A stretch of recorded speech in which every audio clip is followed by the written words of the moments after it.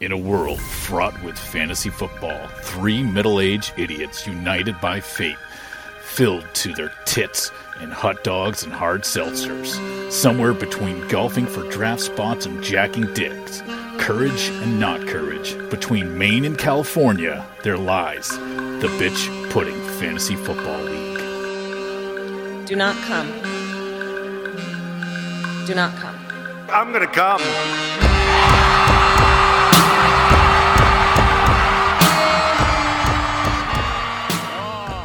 Hello, everybody, and welcome back. This is the Hot Dogs at the Crayon podcast. I am Hot Take Chris, joined by Johnny Country Club, himself, and Mr. Brooks. Don't call me Steven Stalin Dyer. That's me. Very glad to be back this week. I'm sure you probably heard DeAndre Swift kicked my dog into a state of severe injury requiring surgery. But I have returned only to beat the ever-loving shit out of Brett's team for allowing his player to do that. This week, Brooks has some very important appointment viewing to do. So I guess we'll jump right into our first segment. What are we talking about this evening, gentlemen? Let's go ahead. What grinds your gears? I want to know what makes you guys tick. So, Chris, I know what's going to make you tick is you got your video on right now. And fuck. I tried to secretly send That's you a text message to help you out with that. But, yeah, so, like, what grinds your gears? This is fantasy football related or real football related. I'll kick it off just to kind of let you know what I'm talking about on this. I can't fucking stand when players are going into a game and they're far from 100%, but they still go in and they really aren't told that they're going to be just running decoys or just on a super limited snap count, and it basically just fucks over your fantasy football start for that week. And another one would be, I can't stand it when the announcers say, there's a good sign, he's leaving under his own power. And you know full well that guy probably tore an ACL, and you're not going to see him for the rest of the fucking year. Like, yeah, it's good that his leg's still attached to his body, but, like, for his professional career for this year, it's not a fucking good sign. But yeah, those are my two gear grinding fucking experiences for watching football or fantasy football stuff. What about you, Chris? Yeah, I mean, I guess my first one is pretty comparable with what you're talking about, and actually, I think I would prefer mine over yours. Yours is more annoying, but I just hate the questionable game. It makes a lot of sense for, like, real life football. There's some strategy into, leaving the unknown out there for your opponent. And they just automatically are questionable based on whether they're practicing or not. But to just sit there all week and see a guy flagged for, questionable, ultimately to just have him play on Sunday is fucking super annoying to me. Creates, the need for a lot of contingency plans and a little bit more research, especially with all the modern information that's out there. The other thing is, what the fuck is this 2.25 points per carry thing? Like, what is that, Brooks? Please, can you tell me? I've never seen that in my life. It's a quarter of a point every time you carry the ball. Well, yeah, that's fucking pretty clear, but. Like, I've never heard of this in my life. Like, it's almost contradictory to, like, a PPR thing, right? Like, I don't know. We've had that. Hasn't been changed in a Coon's age, so I don't know. It's neat. It's something different. I've never seen it before, but again, I've never seen it before. Like, it's just kind of weird to have, like, a PPR thing where you're valuing receivers and that you're also, like, giving weight back to the running backs. It's like, it is neat, isn't it? Legitimately, I don't have any problem with it because, like, it essentially just, like, escalates the point totals for everyone. But I think really where this is coming from is that it burned my ass when I played Travis, and he fucking had Ezekiel Elliott run for a 0 gain, and that's what made him beat me. That really hurt. Really hurt. Or if you're ever playing Scott's team, who has Derrick Henry getting 35 carries per game. Oh, boy. There you go. Scott gets an extra 10 points a week just from that alone, I bet, having Derrick Henry. What grinds your gears, Brooks? Oh, me? Oh, well, thank you for asking. First and foremost, the Mexicans. Second, I'd say the blacks. And then third, if we're doing a third, I'd say pores. Other than that, I'm pretty happy with everything in my life. As long as those three categories just, don't bother me. Have I ever told you how much I hate Brazilian people? You and me both, pal. No, but for real, I love blacks and who are the other ones? The gays and the Mexicans. Yeah, everybody. Love them all. Nothing wrong with them. But what I do have a problem with is in real football, coaches playing not to lose at the end of the game instead of just continuing with the rhythm of what got them there in the first place. And maybe it's just because I watch the Saints all the time because they have done this for like 15 years.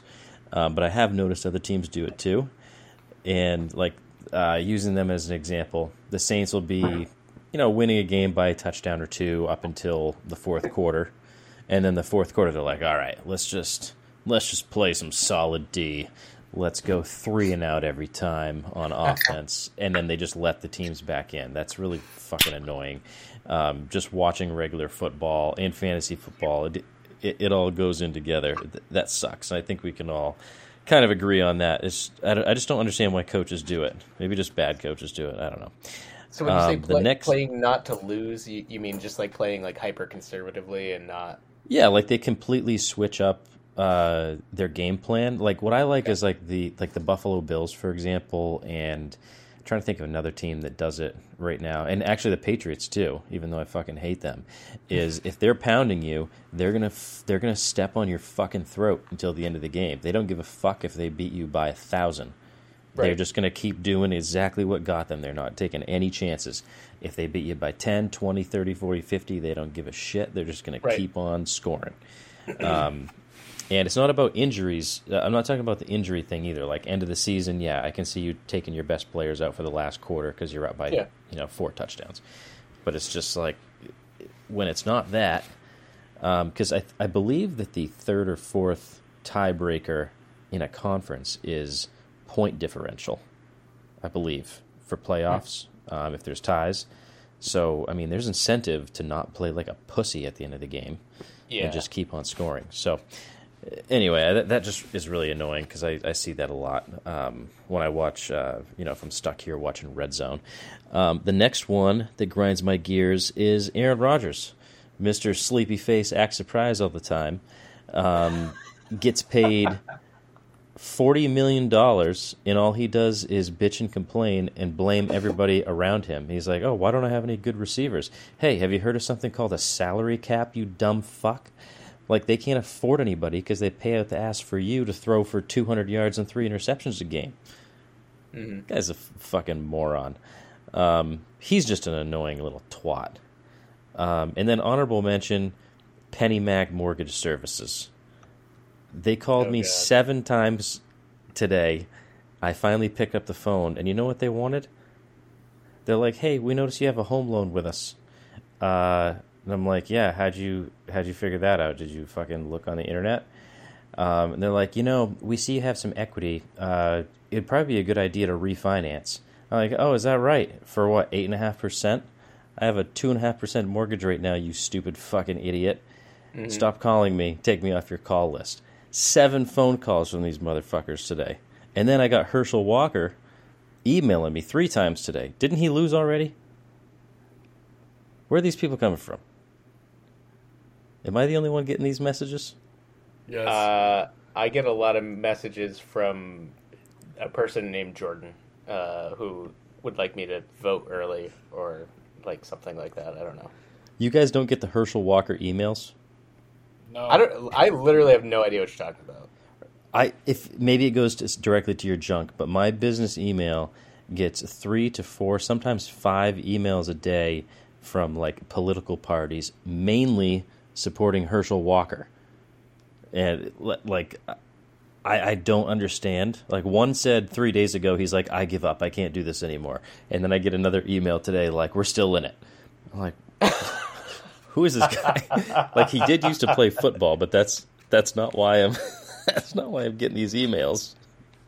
He's like pursuing you romantically, and he gave up, but then he listened to a fucking Peter Gabriel song, and now he's back in. Herschel Walker for Senate, fellow American. This is just a quick one. There are a whole host of reasons why I'm running for U.S. Senate, but today I want to show you just one of the reasons I threw my hat into the ring last August, and it's some African American guy named Warlock talking about something. Oh, and then he shows him his dick. No, just kidding. Something about babies, liberal injustices, Supreme Courts, abortion, sneaky Senator Warlock, far left Democrats, sneaky blah, blah, blah. Warlock? I'll send you the email. I'll tell him to start emailing you. I'll be like, hey, don't email me, but my buddy Chris, he would love to get 8 emails a day from you. I really don't have anything better to do with my life. I have a quick football story because I don't think I've told it on this one, on the podcast. I recently took a sales training that was forced upon me by my employer, and there's like a facilitator for these weekly meetings, and dude's name's Jim Ryan, and he used to be a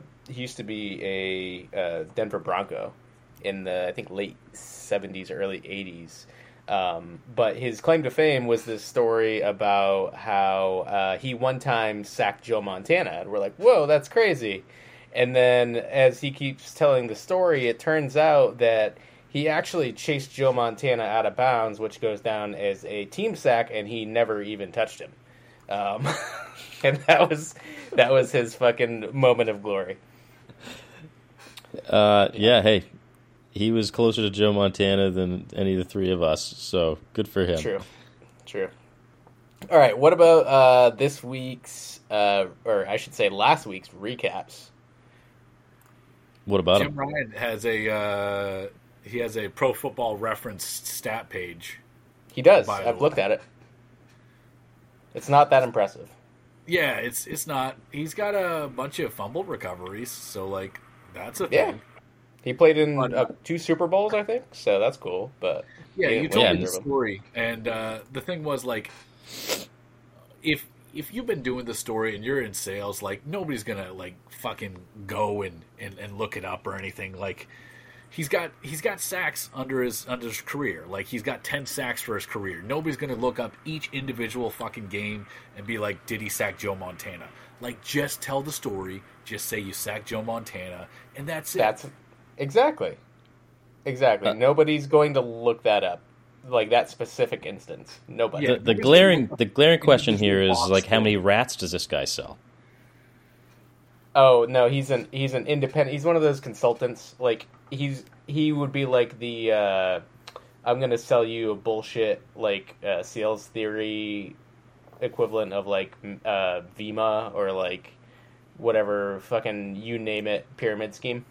Oh, nice! I love those. Vema 207. Yeah, exactly. Nice. Hashtag VTards. Good stuff. Yeah, he probably showed up in a 1991 Honda Civic to the sales meeting. No big deal. All right, well, who's doing the first recap here? Let's start fucking cranking it. All right, I'll jump in. So, thank you first of all to Mr. Badgernath himself for filling in last week on such short notice. I thought he did a fantastic job. I'll just say that. He's got the voice of Fergie and Jesus put together, and he's got some good ideas. So I'll just say, these are based on his projections for last week's or previews for last week's, but I'm kind of jumping back in on the ones that he touched on last week. We're looking at arguably the most exciting, there's no fucking argument. This is the most exciting matchup of the week. We got Prison Keith Van Horn, Mr. Brooks himself, versus Stephen Brooks Pelosi, who is Barry Badgernath, a.k.a. Brett. And this was super fun all the way just because it was so close. You know, projections were up and down if you were watching it closely, just watching their impact players. It really wasn't decided until all the way really until the end of the Sunday night game, where Brooks's fucking dude, Josh Allen, just keeps throwing passes to Stephon Diggs, which ultimately only helps Brett. You know, Brett's win here, 183.29 to 167.32.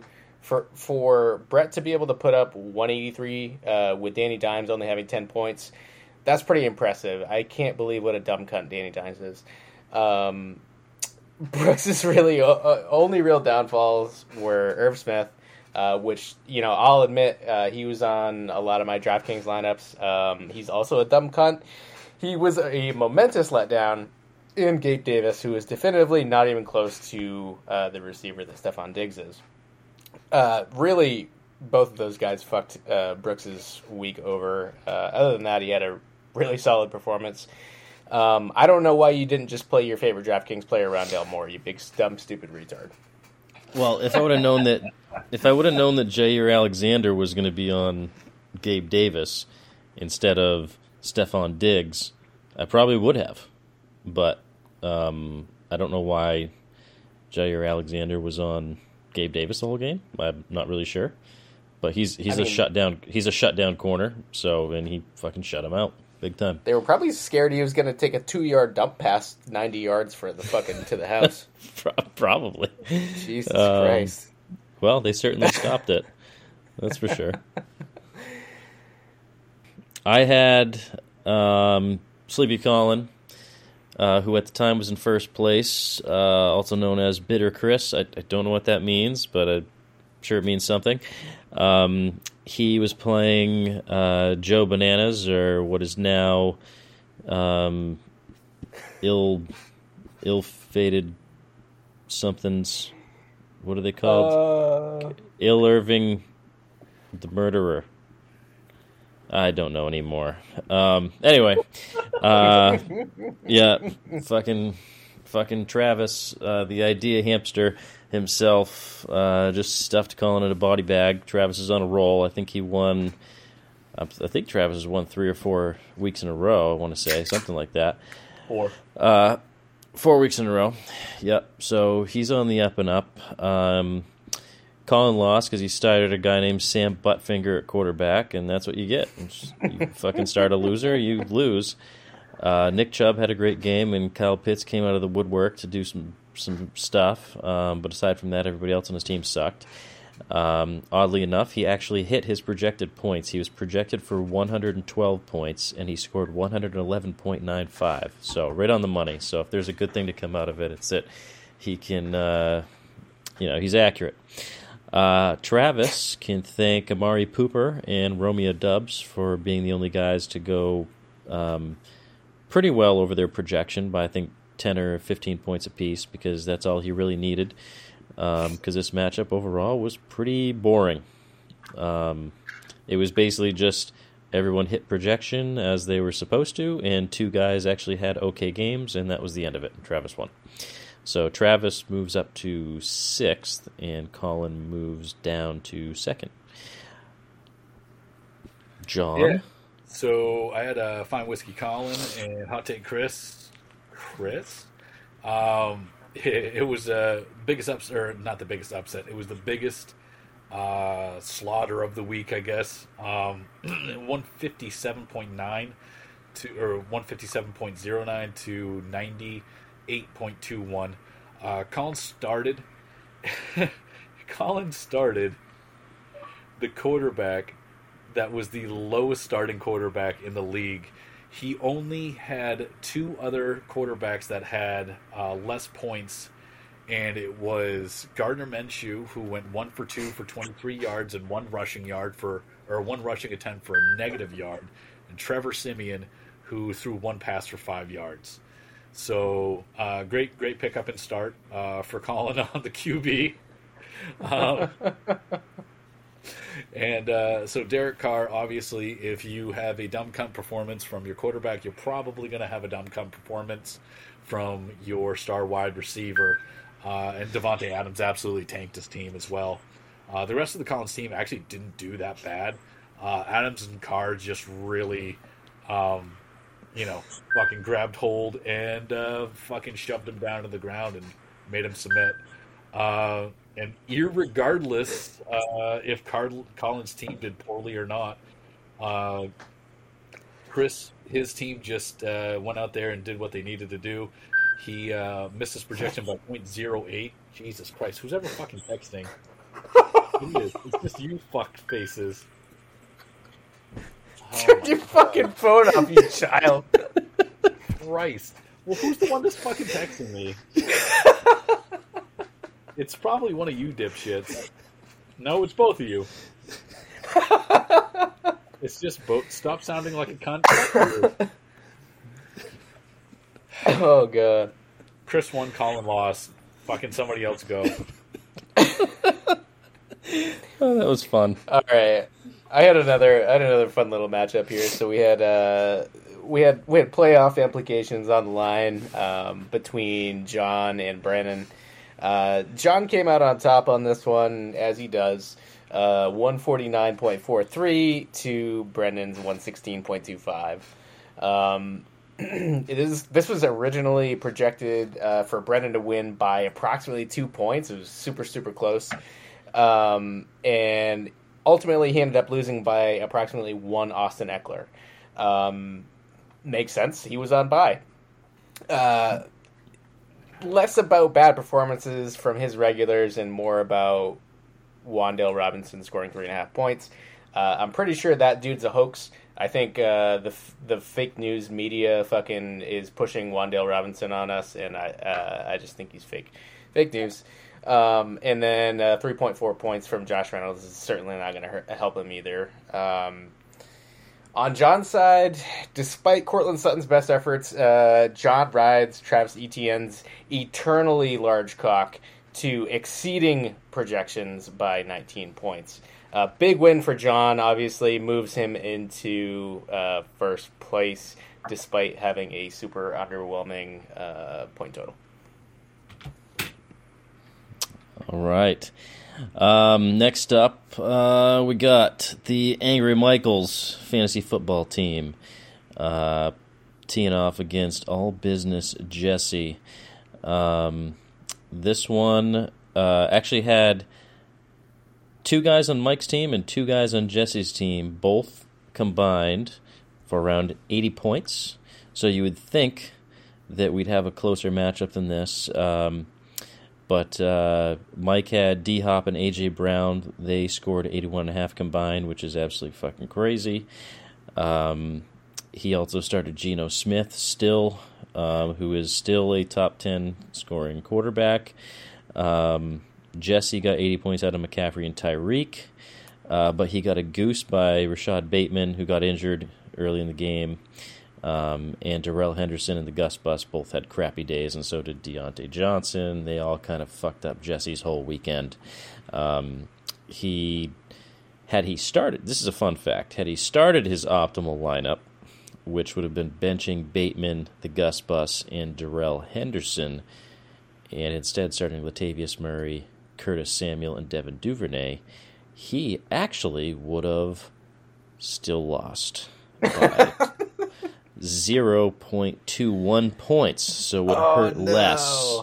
Yes, so Jesse's probably over there. That would hurt more. I'd be so pissed. Yeah, but it would have been at least exciting, going into it, like, Monday Night Football or Sunday night or whoever the hell's left. He'd have been like, oh man, I got a chance. And then, yeah, it would still suck. Yeah. All Business Jesse lost. Michael won. Michael doesn't get a lot of victories this year, so, he was due. So I got the gangbangers versus the retards, Scott versus Shane. I'm just pulling out specific words from each one of their titles. I called Shane. What? You said pulling out. Yeah, great. I I called Shane winning this one, so I'm 4 for 4 on calling this. Shane actually had a pretty good. He was sixth highest in scoring, no, Shane was fourth highest in scoring, and Scott was sixth highest in scoring this week, and that's pretty good for 11 versus 12, if I remember right. And both the teams went over their projections by 30 points. George Pickens, dumb cunt performance. He had 0 points, really hurt Scott. And it was really kind of the deciding factor for that right there, because he lost by 7.14 points. The starting Khalil Herbert or Tyler Algier in the flex spot would have been enough to get Scott to the win. But Robinson had two good games leading up to this week, so it's kind of hard to actually kind of think that he was going to be taking out Robinson and putting in Herbert or Algier. But like, you could make the argument that would have been something to do. So I understand. And Shane had just a solid week overall. Nobody tanked his team. That was really the big difference between the two. Is just George Pickens really kind of screwed over Scott. I was going to say Scott had Derrick Henry, who we talked about on the pod last week. For the fourth time, he ran for over 200 yards and 2 touchdowns against the Texans. Yeah. Like, he's basically the owner of the Texans now. Yeah, it's pretty obnoxious every time. That's an automatic DraftKings play. I read a fun fact the other day about Derrick Henry because he's such a goddamn beast. In the NFL history, there's I think 3 players that have multiple games of 200 yards and 2 touchdowns. You know, like real famous, felt like LaDainian Tomlinson, I think Walter Payton and some other guys.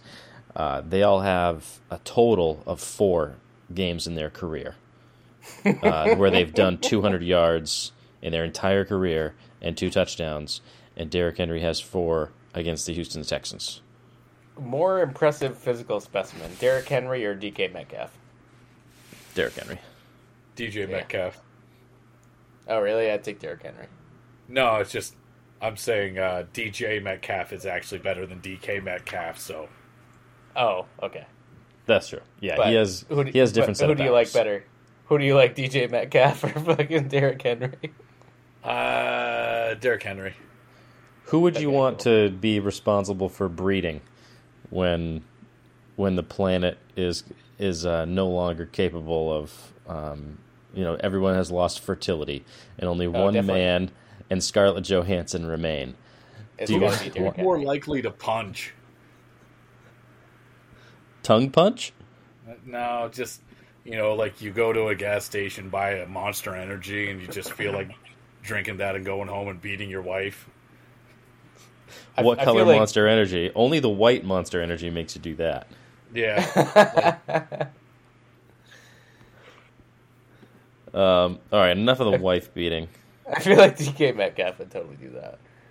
He's definitely going to go to jail for domestic violence. I just wanted to say real quick, this was actually the other matchup that I was interested in watching toward the end of the week. Despite not really having any serious implications, it was just fun to watch. So, Yeah. good show, you bunch of retarded gangbangers. All right. Well, the next phase is the Michael Thomas injury list. Just going down these real quick, I guess I'll take it from the top. There weren't any quarterbacks that got injured. Okay, there. I'm done. What do you guys have? Well, there was no super fantasy relevant. I'm quite sure there was some questionable tags that were put on some people, but nobody that we care about. I'll do the next ones. Michael Thomas, they just reported that he has anal glaucoma, and we just don't see his ass playing anytime soon. Rashad Bateman with a foot, he'll miss a couple of weeks. Devontae Adams with a knee, he's likely going to sit week 9 because he's got a week 10 bye coming after. Irv Smith was placed on IR with an ankle injury, but probably nobody cares about that. Yeah, I mean Brooks gives a shit about that, but I'm sure he probably spent $20 on him and dropped him immediately. Cordero Patterson, kind of up in the air on this one. He is eligible to come off IR this week, but this is basically just the start of his window where he needs to come off IR. Definitely want to keep an eye on the Tyler Algier, Caleb Huntley kind of situation, just because obviously they'll get downgraded if Cordero does get activated. Yeah, I have him in a league. I'm probably not going to start him even if he is active because they've been playing and Damian Williams is also eligible to come back this week, so they could end up having like a 4-man rotation. But Cordero Patterson is their best running back, but Arthur Smith, I think, is kind of a weirdo with his running back rotation, so it's hard to trust.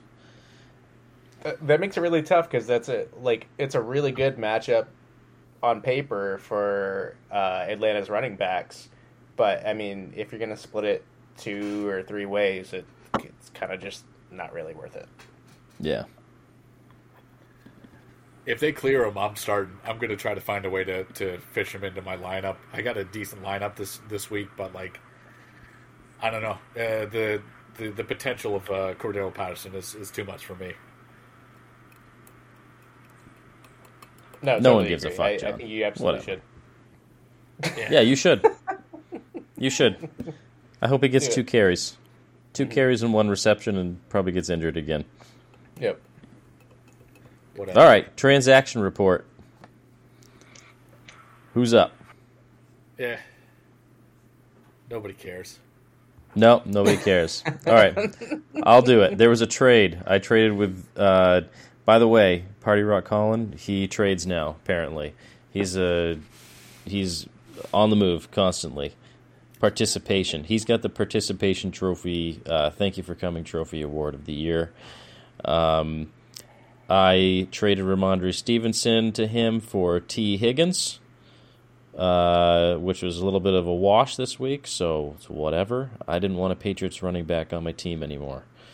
We'll see who wins that one. Probably Colin, because after he let Colin's sandpaper hate fuck him up the butt, he was a little more stingy on the trade wins this week. We had Colin Walter pick up Derek Carr. How many points did Derek Carr score this week? It was 2 point something.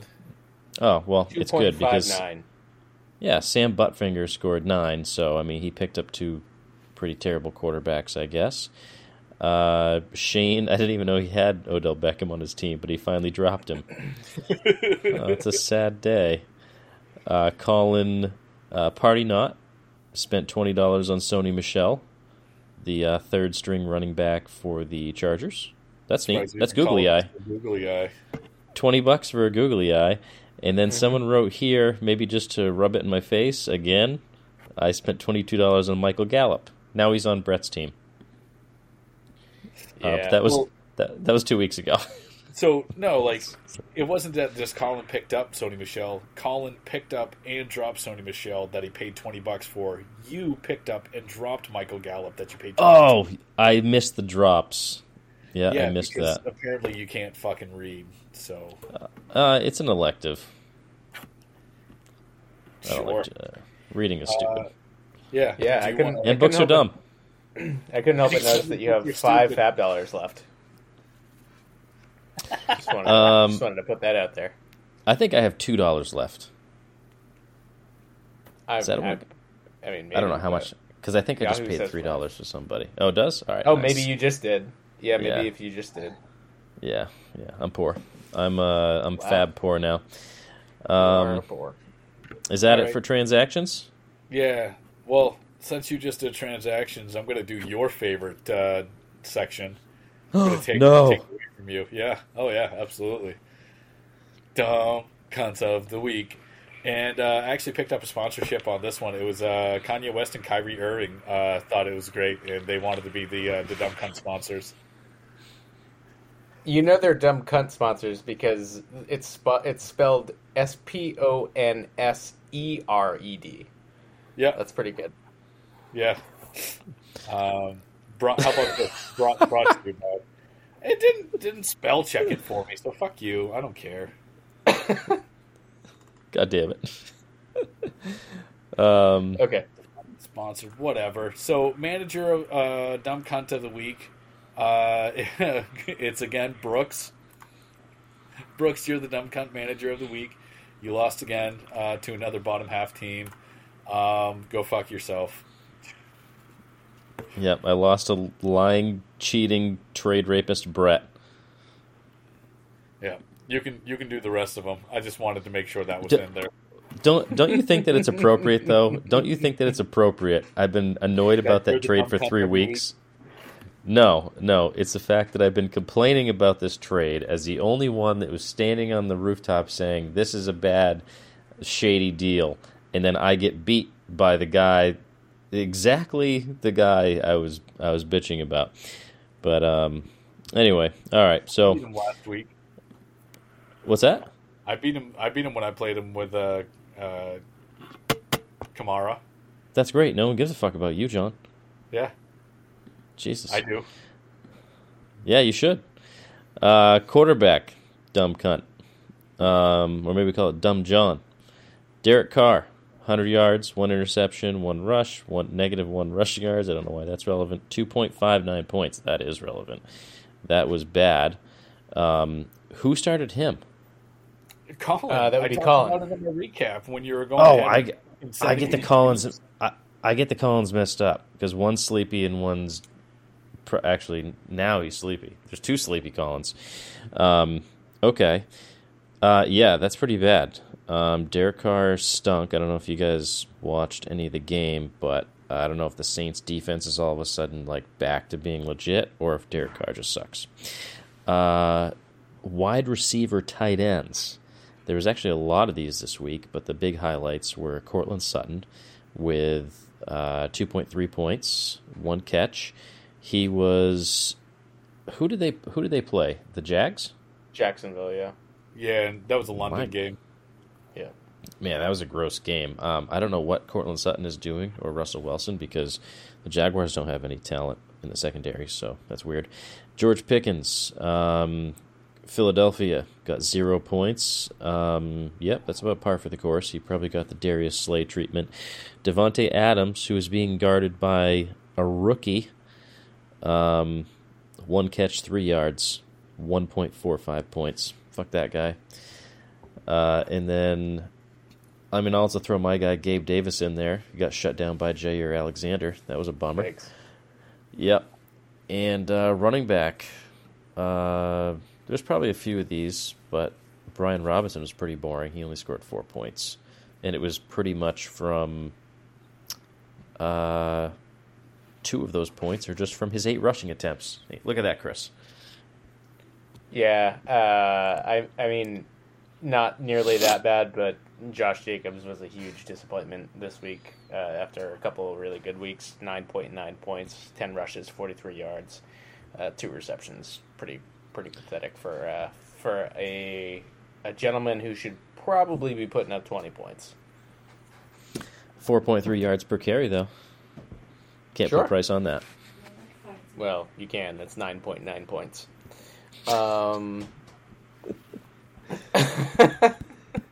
Damn right you All can. right. Taking a look at previews for this coming week. We really do honestly have some fun ones. We've got Mr. Rule 34 himself, John King, versus Prison Keith Van Horn. We got the 2 other gentlemen that are sitting right here with me, and that's a first versus third matchup. It's super fun based on obviously current position, and then the projections are within 0.11 of one another because Brooks has decided that he doesn't need to play a tight end. So if he just decides he wants to keep doing that, then hey, we might have a hell of a barn burner. But once again, it's really going to come down to whether Keenan Allen shows up, and if he does show up, which Keenan Allen's going to show up. The guy who like John's pet peeve, he shows up, runs some routes, and doesn't do a goddamn thing, or whether he's the Keenan Allen of old and he comes back out and plays the role of a true number one. I don't know. I mean, this is a tough one. Brooks needs to play a tight end probably. It's that close. Predicting I might $6 on Robert Tonyan because that's probably who he's trying to pick up right now. I think I actually have no intention of picking anybody up. So you go do whatever you want, John. I don't want Robert Tonyan on my team because that means I gotta drop somebody. I'm playoff. I heard bound. Tyler Conklin's a free agent. He's not. He's on Scott's team. Get caught. No, of course he's fucking owned because he's fucking good. Fuck you, Brooks. He's great at blocking. World's greatest blocking tight end. And catching 2 touchdowns. I'm predicting a close margin of victory on this one in favor of Brooks, despite a monster game out of Dalvin Cook. This is going to make it really interesting as we keep, progressing further into playoff season or playoff contention season. That only muddies the waters a little bit further. But yeah, I'm thinking Brooks comes out a small margin of victory in this one. I agree with you, Chris. Chris, that is a very astute amount of research that you did and observation. I agree with you. That was probably the best preview I've heard in my whole life. Mm-hmm. Any more you'd like to add to that, or are you done talking about how good my team is? I'd like to talk about somebody else now. Okay. We're looking at second leg of the previews would be Travis Irving, the murderer, and I think maybe his profile picture is an ice pick or something now. Versus angry, dirty Mike and the boys, fantasy football team, Angry Mike. This is another interesting one just because of the way the standings look right now. We get a 6 in Travis versus an 8 in Mike. Mike is currently projected to upset Travis by 12 points. He does have a mostly healthy and intact squad as far as buys go, because Najee Harris doesn't matter. So Najee Harris not playing is probably only doing Mike a little bit of a favor. DeAndre Hopkins has been a huge shot in the arm for Mike's team. Honestly, I had no idea that he would be this good right out of the gate after returning to the Cardinals. He's starting 2 tight ends, which is, wow, that fucking hurts right from the get-go. But I do like Adam Thielen to outperform his projections, so that is a positive. Travis has buys for Elliott, Zeke Elliott, Amari Cooper, and Donovan Peoples-Jones, so that's a big loss right there. If Jonathan Taylor Thomas from Home Improvement doesn't play this week, it's gonna be bad. It's gonna be real ugly, and it's pretty much over if Jonathan Taylor doesn't play. If Taylor does play, we're looking at a pretty interesting one because I think there's a lot of potential for guys like Terry McLaurin, Chase Claypool, and Miles Sanders to beat their projections and potentially by a lot. This is a tough call, but I think Travis's guys are more likely to end up beating their projections by a good margin, and Travis probably comes away with the win. 5th one in a row coming up, maybe, for old Travis. So the first matchup I have is Sam's Leggings, which is Brendan, who's currently in 5th, versus the gangbanging squad, Mr. 12th place himself, Scott the sexual deviant. Brendan gets the Echo Monster back from bye to square off against Scott and his running backs and a few friggin' goofballs. Pretty great matchups across the board for Brendan. The only question mark is really whether or not Jalen Hurts is going to play more than 2 quarters, because they're probably going to just annihilate the Texans, because they're pretty bad, as we've probably all seen. Scott has some really, really tough matchups, and Brendan does not, as far as one-on-one stuff goes. So Scott really needs to pray that Derrick Henry gets like 40 touches. Because if he doesn't, he's going to have a hard time catching up. He's only projected for 123 points. Brendan's projected for 143. Yeah, I mean, Scott's got... DK Metcalf has an okay matchup versus Arizona. They've been pretty kind of stingy versus wide receivers. I mean, they don't really give up a lot of big plays. Darnell Mooney is starting for Scott versus Miami. Darnell Mooney sucks, I think. And Miami defense also sucks. Who knows what's going to happen? I don't know. He's starting fucking Chris's boyfriend, Tyler Conklin, so Chris is probably rooting for him. But Brennan definitely has a leg up. He's got Ken Walker, Austin Eckler, great matchups. Leonard Fournette with an okay matchup. Christian Kirk with a beautiful matchup. And Jalen Hurts scores enough points for like two people. So I do project that Brennan's going to win.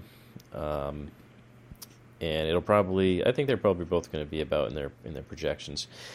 The next person I got is Shane, who's in 10th, versus Sleepy Colin, who's in 2nd. Salty Walty? Yeah, Salty Walty. That's great, Chris. That's great. So the pizza looks to have luck on his side this week versus Mr. Sleepy Arm Punch. I'll call you a retard if I want to.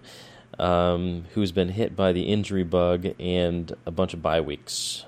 His only hope is that Mahomes and Juju basically relentlessly fuck each other all game because they're going to need to score a lot of points in order to compensate for the guys that Colin has out, which one big one being Jamar Chase, obviously. That's the most obvious.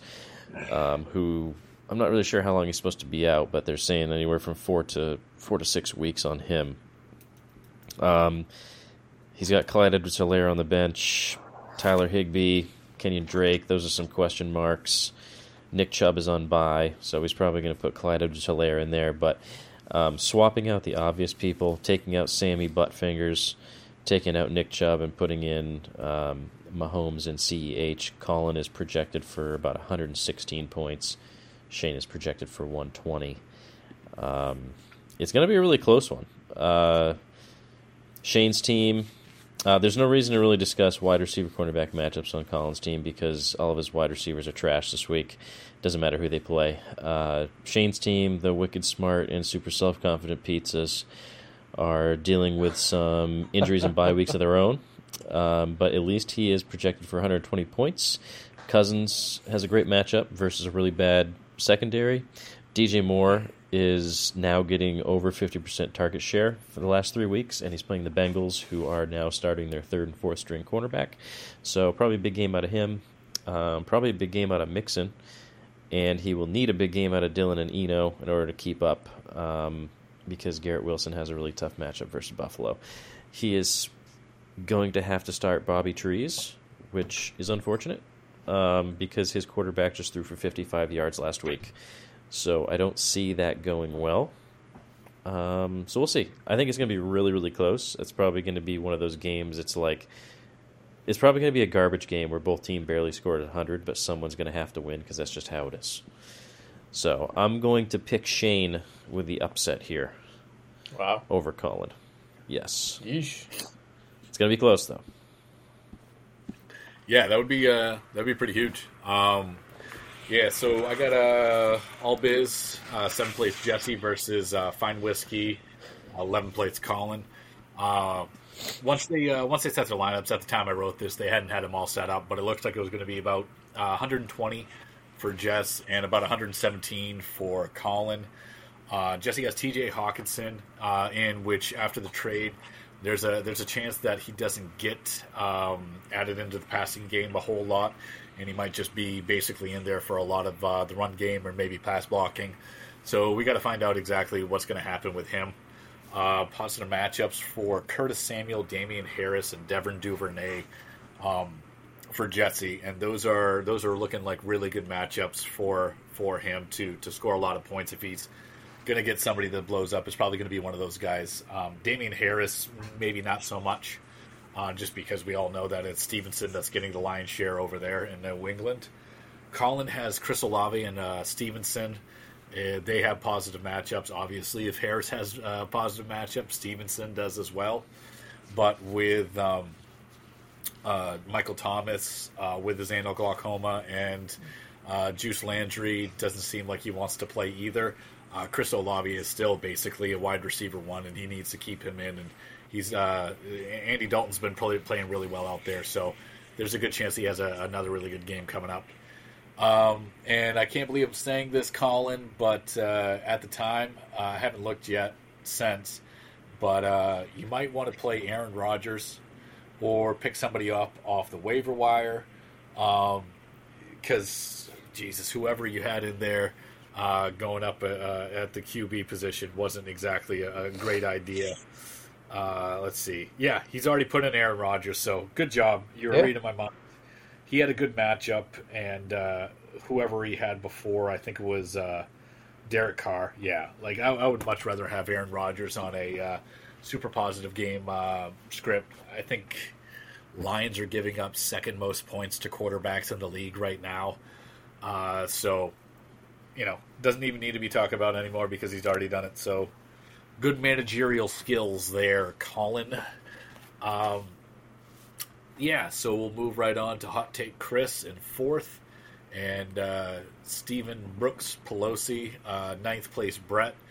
And while I was writing this, apparently I'm retarded because I kept thinking that this was Brooks's team, and I wrote a lot of really nasty things because I kept seeing Brooks's team.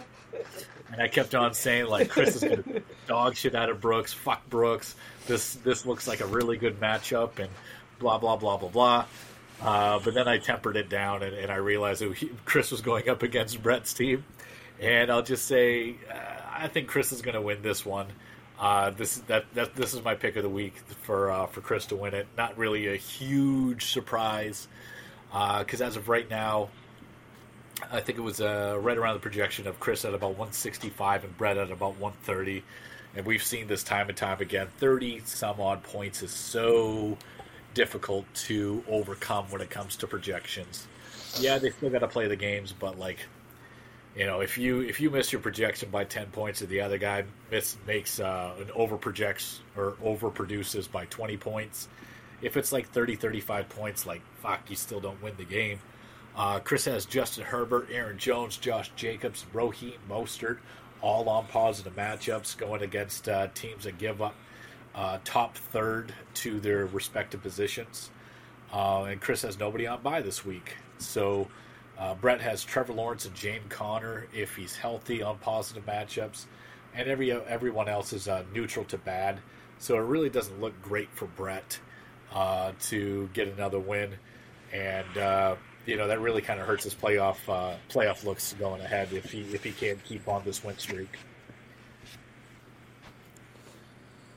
I'm interested to see what happens to, as John so eloquently put it, Raheem Mostert. What did I say? You said Raheem Mostert. Whatever. I want to see how that backfield. That's the first fucking name that I messed up, and it won't be the last one. Anyway, I'm curious to see what happens to the backfield because now they have Jeff Wilson. And he was in the same system as the head coach of the Dolphins now was his offensive coordinator last year, so I think it'll be a pretty easy transition. So I'm curious to see how that pans out because Jeff Wilson's not bad. No, he's a decent player. So we'll see. Is that it for that section, or we got another one? Yes. I think so. The only piece I wanted to say about that is I really appreciate the fact that you took a step back when you realized that it was Brett and not Brooks. Because I have similar feelings about Brett. I really liked Brett a lot before he fucking besmirched my dog's name. So he can go fuck himself now. I'm gonna fucking stomp his dick into the dirt. He ties dick in a knot while you're at it. Mm-hmm. Yeah, well, anyway, moving on from Brett. He's an idiot. Next section. It's a new section coming to you. It's called the Travis the Idea Hamster's Unnecessary League Change of the Week. This is a new section because Travis has a new idea every week, and it typically gets shared on here. Last week, it was, let's change the playoffs that have been the same for the last 10 years. And although he's a new guy, he doesn't... It's a new thing, yeah. It's the same because it's not the same. All right, it's the same because it's blah, blah, blah, blah, blah, blah, blah. I just think it's his... Love Travis. I just think it's hysterical. The new guy comes in and then immediately comes hammering with new ideas every week of how to just change everything completely, flip it upside down. I love it. But this section is brought to you by the Hutzler Banana Slicer. Have your bananas stopped speaking to you?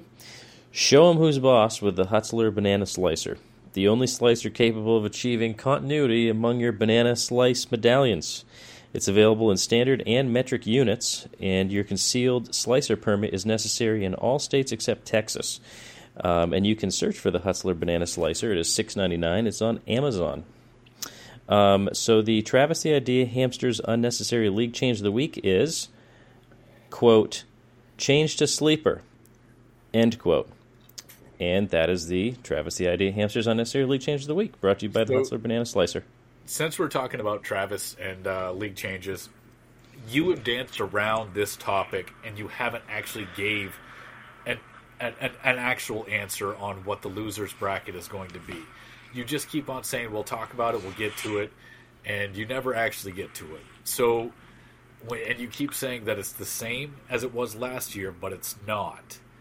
So this year, right now, it's rewarding the shittier teams versus the better teams.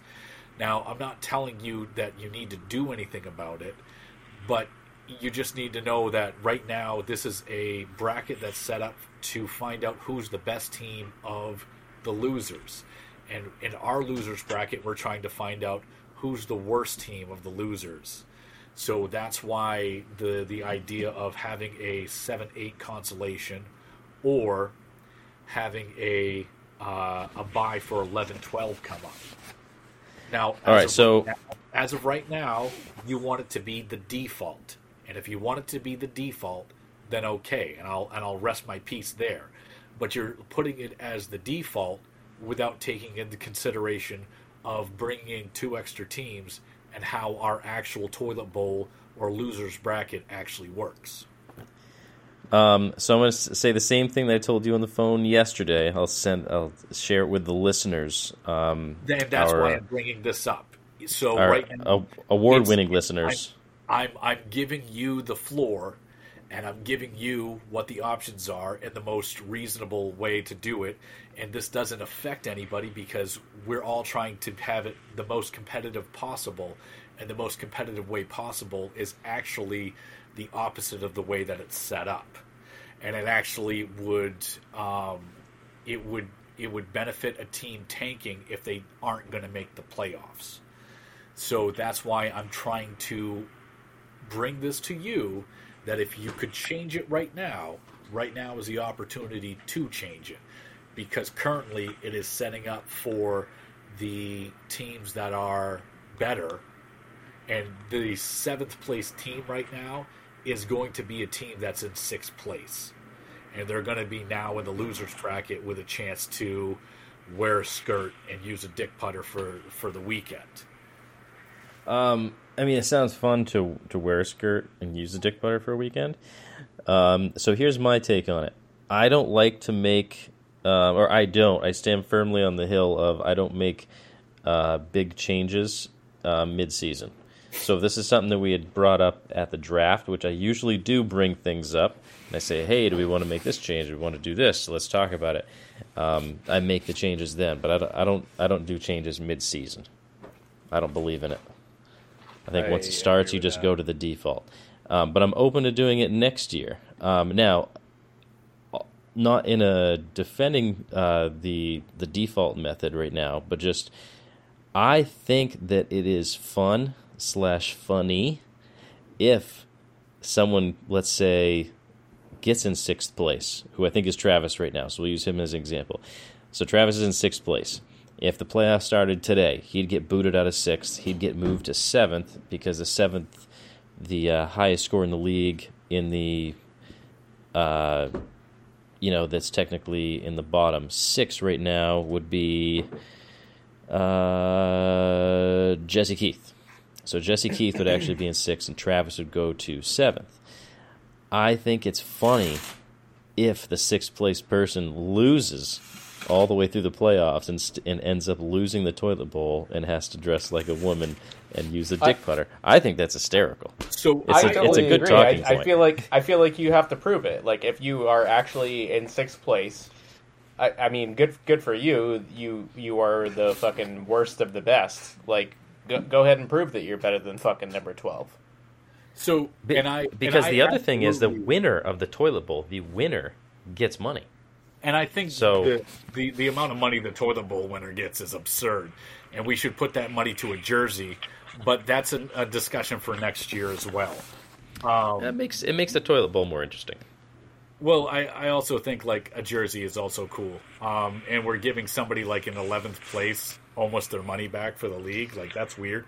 But again, that's neither here nor there. And I think 7th place possible or 6th place finishing in standings is hilarious. That they might have to wear a dress or a skirt, but I think we should make it not such a penalty for being in that place going into the losers bracket. I think the toilet bowl only gets like $60.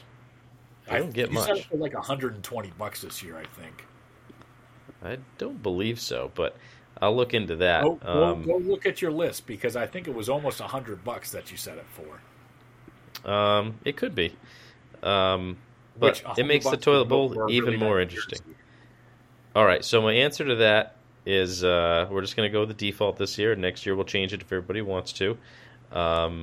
And then if the 6th place person goes all the way to the toilet bowl, which is very unlikely, but I guess it could happen, just win the toilet bowl and you win some money. So with that now being said, nobody asked me about it anymore. Yeah. I think all you bunch of fucking retards should probably hold closer possession to your electronics next weekend so that you can, devote a little bit more attention to the conversation of what we're going to do with rules in this league. And then, and then we can just move on. What about everybody's fucking favorite section, the Ellen Degenerates Corner for degenerate gamblers? For the gambles. Of the gambling. I'll go first. Brooks's life is too long to fuck. Brooks's life is too long to fuck? It is. Brooks's life is too long to bet the under of the week. It's a real mouthful. I'm doing Bills and Jets under 47. I think that's a little high for that one because the Jets definitely aren't going to score more than like 10 or 15 points. And the Jets defense is pretty legit. The Bills don't run the ball much at all. They rely on the pass, and they're playing against two of the best cornerbacks in the entire league in DJ Reed and Sauce Gardner. So if I was a Gabe Davis owner, which I am, and if I was a Stephon Diggs owner, which stupid Brett is, in fantasy football, I'd be a little worried about those matchups, actually. But anyway, yes, I'm going to say under 47 on that one. I don't see that being high scoring at all. The Bills haven't really scored a lot in the last 2 or 3 weeks anyway, but that's my bet. I like that one a lot, actually. Making its triumphant return this week in probably the most underwhelming fashion ever. Chris's DraftKings value plays of the week. A little bit more middle of the road kind of values this week. You're going to have to try to balance it out a little bit more and not spend up as much if you're going to play a lineup like this. But in a week where there is no Patrick Mahomes in the main slate, I think this is probably the right week to go pay down a little bit for somebody like Taylor Heineke. Definitely been a lot more impressive than what I think probably most of us expected. Going up against a Minnesota offense that will seemingly just give up as many points as you want to score. That looks pretty good. You can pair him up at 5,400. You can pair him up with scary Terry McLaurin for 5,900, and I mean, for a guy who could potentially score you 20 points, that looks pretty fucking good. You can throw the Seahawks defense in there for 2,500. It's a little scary going up against Arizona, but they have recorded at least 3 sacks in each of their last 3 games. And in addition to that, their last meet-up with Arizona, they scored 14 points. So those three DraftKings entries together leave you a good amount of money to put together a decent lineup. What do you got, I like John? I like that Seahawks pick, Chris. Their defense has been keeping them alive this year in like real football. Their defense pretty good. It's kind of just one of those things where like I didn't really love any of the defenses, so when that sort of thing happens, I just go down to the cheapest one who's not going to absolutely tank. Yeah, it's a good strategy. So it was a good thing I was on mute because I was yelling out a bunch of ridiculous things, so I don't have to take anything back. I'm curious.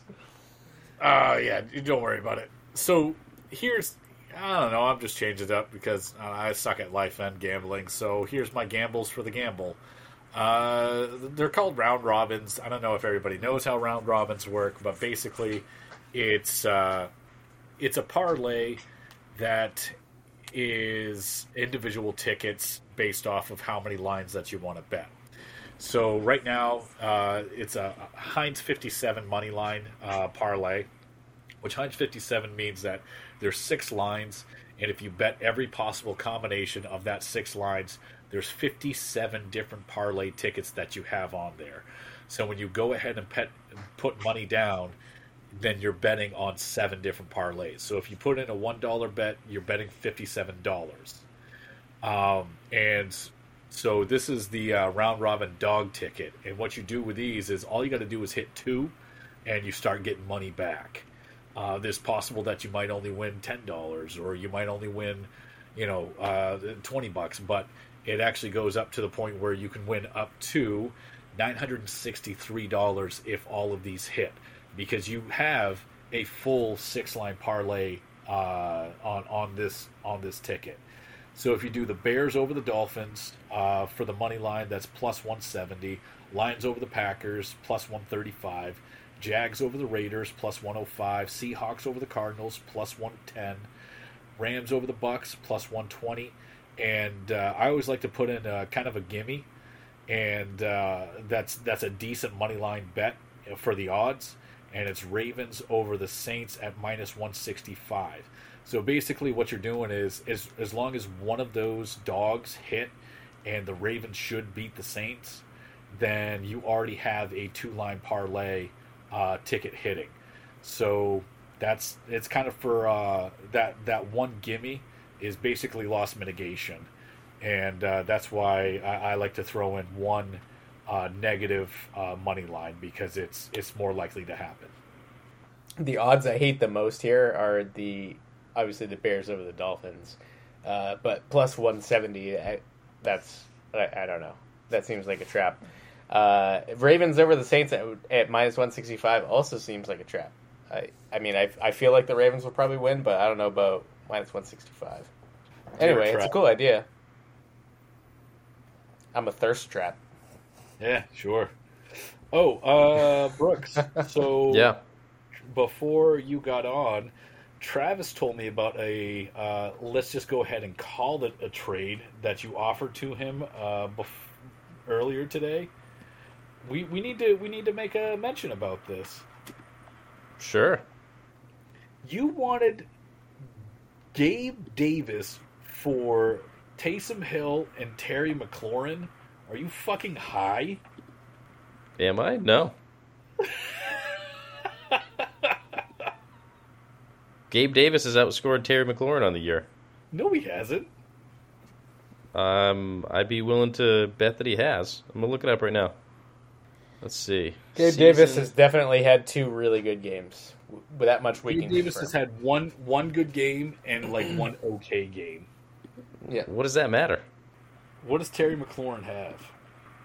I'm looking at the wrong team. Shit. Terry McLaurin has the benefit of being the number 1 guy on his team. Terry McLaurin at 106 points right now, and Gabe Davis is at. You're not even starting the fucking scrub. He's at 85 points. So there you go. Well, yeah, but he also had a bye and he was injured for a week, so I consider them to be on the same level. All right, so you're same level, and then you're just wanting a fucking tight end. Well, I mean, I consider Gabe Davis to be a more valuable receiver than Terry McLaurin. McLaurin hasn't had a good season outside of the last 2 games. I don't even want Terry McLaurin. Gabe Davis I was trying to. Good season other than I even told Travis, John the Eternal. He's like Travis's lawyer on a weekly basis. I don't want Terry McLaurin. I wanted Taysom Hill, but I don't have anybody on my team that I'm willing to give Travis just for Taysom Hill, just for like a 2-week tight end starter. So my strategy is I have to offer him one really good player in order to get the player I want, which is Taysom Hill, but I have to find some sort of scrub on his team that is worth it for me to trade a wide receiver 2 that can, on any given week, score 30 or 40 points in return to just get Taysom Hill. I mean, let's get real here. Yeah, let's get real. Like that if this trade went through, I would absolutely be wondering if you were sucking Travis's dick in order to make that trade go through. You could, but it's up to Travis whether he wants to do it or not. So obviously he doesn't, and then he likes to go around and share with his lawyer John, his thoughts on it. So on the trade chart, why you say like fucking lawyer, like, hey, because you're defending Travis on a weekly basis, like on anything. Travis is a coworker and a friend, and we talk to each other just like you and I talk to each other, and we talk about the league because we're very interested in the league when you have a good time doing it. So this just makes for, I don't know, good stuff to talk about on the podcast. That's all. So on the trade chart, Terry McLaurin is worth 17 and Gabe Davis is worth 15. It's a 2-point difference. Whoop-de-doo. And actually what Travis didn't mention is that I did offer him David Njoku, who is a top 5 tight end in per game average. Right. He's not out for the next 4 weeks. He's not on injured reserve. He is on bye this week, and they're saying that he's going to be out week. For the next 2 to 4 weeks because he has a high ankle sprain. Well, it's already been 2 weeks after this week being his bye. So he already has a tight end. Why don't you play him then, you pussy? Yeah. Because he's on bye. Play him. Put him in your lineup. Maybe he'll play. Pussy. So I offered him. Maybe he'll play. I offered him a wide receiver 2 for another wide receiver 2, and in exchange for a tight end, I gave him a tight end upgrade, a season-long tight end upgrade. Plus, he already has a tight end on his team in Dawson Knox, who's better than Taysom Hill in per game average. So it's also true. Yeah. So it's a perfectly fair trade. I mean, it's more lateral than anything, but in your mind, it's a fair trade, and that's all that matters. I think it's a fair trade in anybody's mind. McLaurin and Gabe Davis are very close. Depends on if you want. But it's McLaurin type of and it's Terry McLaurin and another guy, so it's barely a fair trade for McLaurin versus Gabe Davis because McLaurin is way more consistent than Gabe Davis is. And then you're just going to go ahead and get another guy. McLaurin is not more consistent than Gabe Davis. They'd probably be on the same page. McLaurin his target share is going to be a lot more consistent. Tell me this: will Terry McLaurin score more than 30 points in a game this year? Terry McLaurin right now 18, 18, 8, 12, 3, 18, 12, 13. That sounds like consistent to me. Will Gabe Terry Davis McLaurin score more than 30 points in a game this year? Do you think he has it in him? No. It's impossible. It will never happen. Gabe Davis scored over 30 points once, and then he had 2 games of about 15 points, and then the rest were fucking nothing. Brooks, do you think that Gabe Davis will ever reach 171 receiving yards on 3 catches ever again in his fucking career? Probably For the type not. of player he is, he probably has a greater. I mean, he's averaging the highest yards per catch in the NFL right now. It's 28 yards per catch. So that is the type of player that he is. He gets the same amount of he gets maybe 1 less target per game than Terry McLaurin. I don't even know why I'm having this battle because I don't even want Terry McLaurin. It's just the only fair deal that I could see in order to get Taysom Hill. But anyway, he gets the same amount of targets as Terry McLaurin from a much better quarterback and a much better offense. He is more of a touchdown threat than Terry McLaurin is. He has more touchdowns on the year than Terry McLaurin. He is capable. He probably will have another couple games this year where he scores 30, and he'll probably have another couple games where he scores 5 or 10. That's just the type of player that he is. Terry McLaurin go all season scoring 15 points a game. Whoop-de fucking do. It's consistent. That's all right. Yeah, that sounds really good. I would love that. There's no problem with that. Yeah, it's fine. It just depends on the type of player you want. Over 7 targets yet, and Terry McLaurin consistently gets 8 to 9. Okay, I'd rather take 7 targets. All right, Chris, since John is going to lawyer up on side B, if you want to be on side A for a second, would you rather have 5 or 6 targets from Josh Allen, or would you rather have 8 or 9 targets from Taylor Heineke, season long, just in a vacuum? What would you rather have? I mean, with 0 context against the same defense, that's tough. Honestly, it's pretty close. But the reality is, again, like you've got your consistent target share for Terry McLaurin, where you probably do end up with like 12 to 18 points on any given week. You don't have the ceiling, but you definitely don't have the floor. Right, you don't have the 3-point floor like you have with Gabe Davis because Stephon Diggs exists.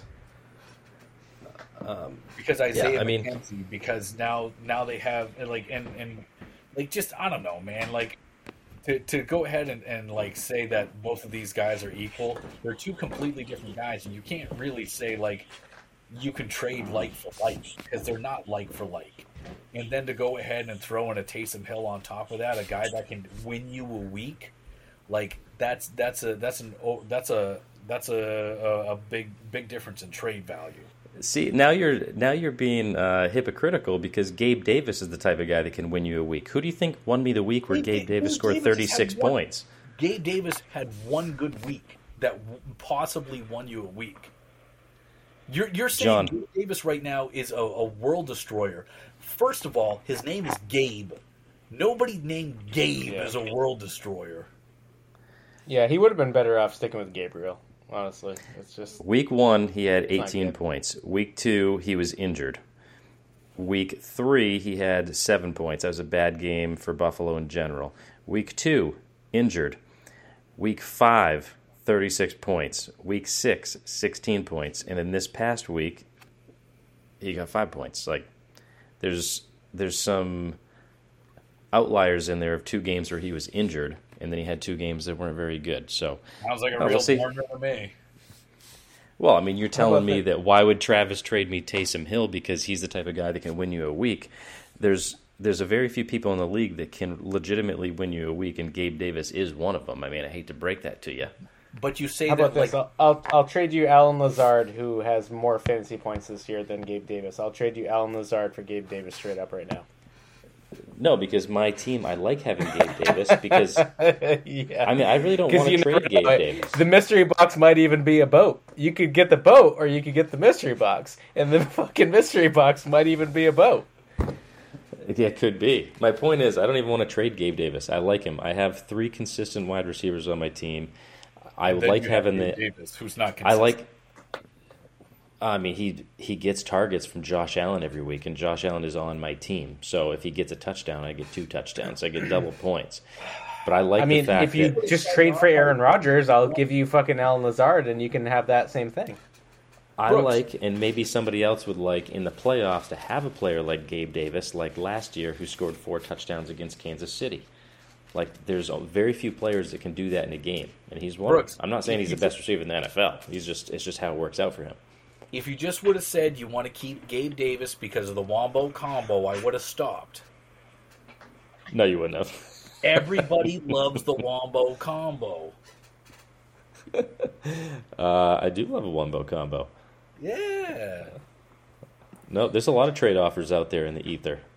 There's a lot of them, but I want Taysom Hill because I like the Saints, and I don't have any scrubs. Taysom Hill isn't great, so he's just the one guy targeted, and if I don't get him, I'll move on to somebody else. What the fuck do I care? Regardless, this whole thing will probably be edited either way. I don't know. I kind of like it. Hey, Brooks, I'll trade you $20 fab for Gabe Davis right now. Well, if there's actually a good player in on the waivers, I might consider it, but I'd probably have to up it at 50. No, I'll just fucking buy the guy, and you can't have him. Fuck you. I think I'm just going to go ahead and put in every single waiver wire pickup is just going to be put at $6, so Brooks can't get it. Hey, the best waiver pickup of the... You know what? That should be a topic of conversation. One of the best waiver pickups of this year was Deonta Foreman, and I didn't even pay any money for him. Yeah. He scored me 40 points last week. Yeah, that was incredible. That was actually really good. I prefer my $0 Tua Tagovailoa, but It's that's up tough for with a debate. quarter. We'll see how it goes. No, that was definitely an excellent pickup. I don't usually consider quarterbacks in the good pickup category just because there's only 12 of them starting. But he is a top 5 quarterback right now. Who'd you pick to be your? Well, yeah, you have Justin Herbert. Yeah. Drafted in the same draft class, actually. Yep. Him, Joe Burrow, Tua, and Justin Fields, I think, right? No. Yeah.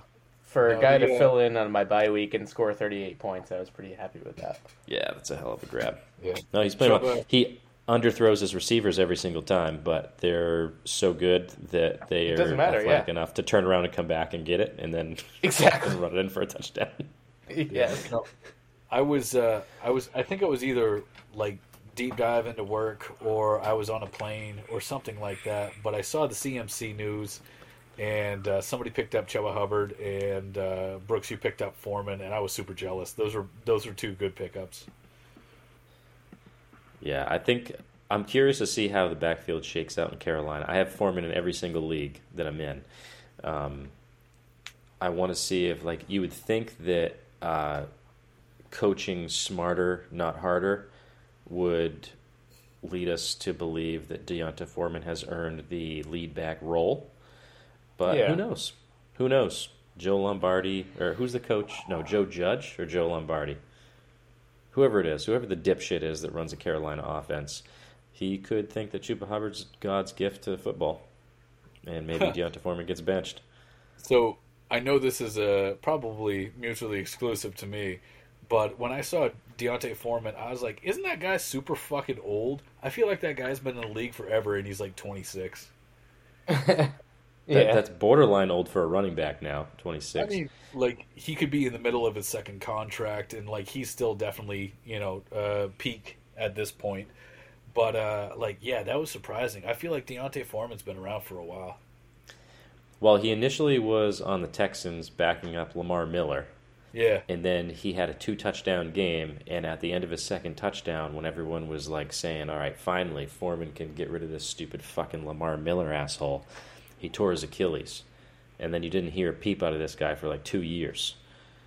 So he's 26, but he's like a young 26 because he has 2 seasons where he didn't do shit. Not a lot of miles. Yeah, not a lot of mileage on him, but he looks pretty good. I mean, looks like a decent player. Perfectly capable. Yeah, perfectly capable. But Chuba did as well. Chuba did when he had the opportunities, so I don't know. It'll he's a scrub. See how it plays out. He's a scrub. I've never actually heard anybody official other than just people randomly talk. Is it Chuba or Chubb? Like Chuba Hubbard? believe it's Chuba. Like, that's not how words work, but, like, okay. Nope. No, but names don't really apply to the English language rules, so... No, and I get it, and that's why I'm asking you, because I've heard you guys say tube, and I'm like, that sounds dumb, because, like, it's not tube, but if you guys totally have... If you've actually heard, like, the media say tuba, then sure, like, because I'm quite sure the guy's like, yeah, my name's Tuba, which sounds fucking stupid. First of all, I bet that's a nickname. It can't possibly be a real name because it's the dumbest name ever. And I think that since it only has one B, it would. I presume that means that it's pronounced with an "oo" and not an "uh." I think two B's means long vowel sound. Yep. I thought it was two B's. Well, we've seen your spelling here, John, so we know that you're not the grammar king on this podcast. So you're. We're indifferent on what you think. No, about how it's pronounced or said. It is CHUBA, so yeah. Okay, I can go with Chuba.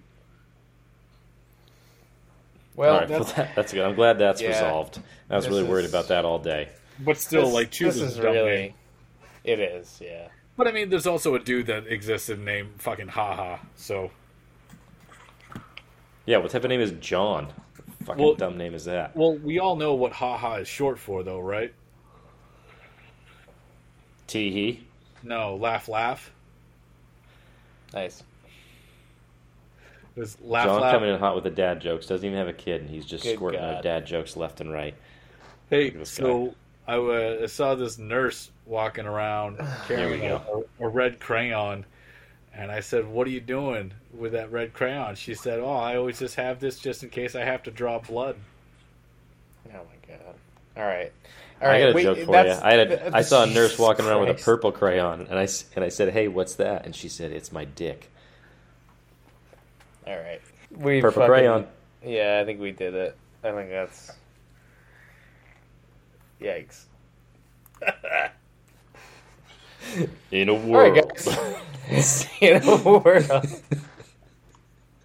Covered in dicks. Scarlett Johansson stars in Go Fuck Yourself with a Purple Crayon. MPEG. Hit the stop button, Chris. See you guys. See you guys. Have a good night.